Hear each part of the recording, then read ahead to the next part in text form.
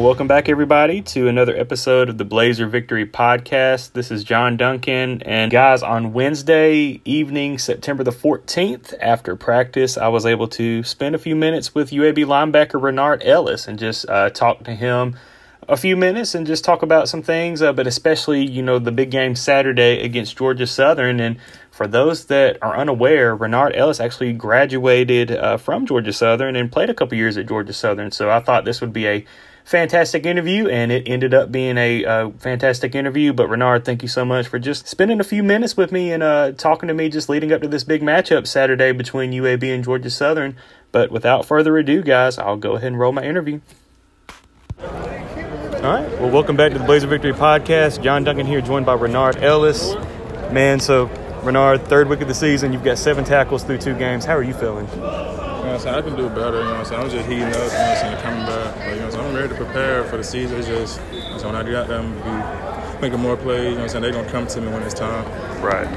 Well, what do you think is the overall just team morale after the tough loss to Liberty?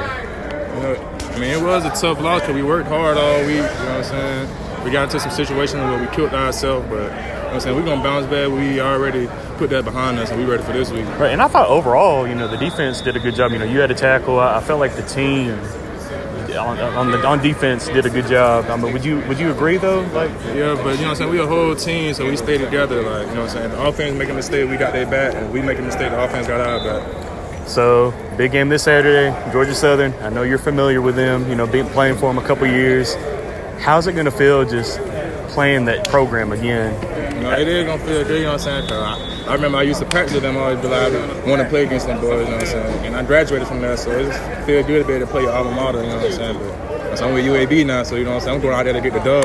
I ain't showing no type of sympathy for them, nothing like that. There you go. Do you still communicate with anybody on the team? I know it's been I talk to them every now and then. I ain't been talking to them this week, of course, but right. But after the game, I chop it up with them. Okay.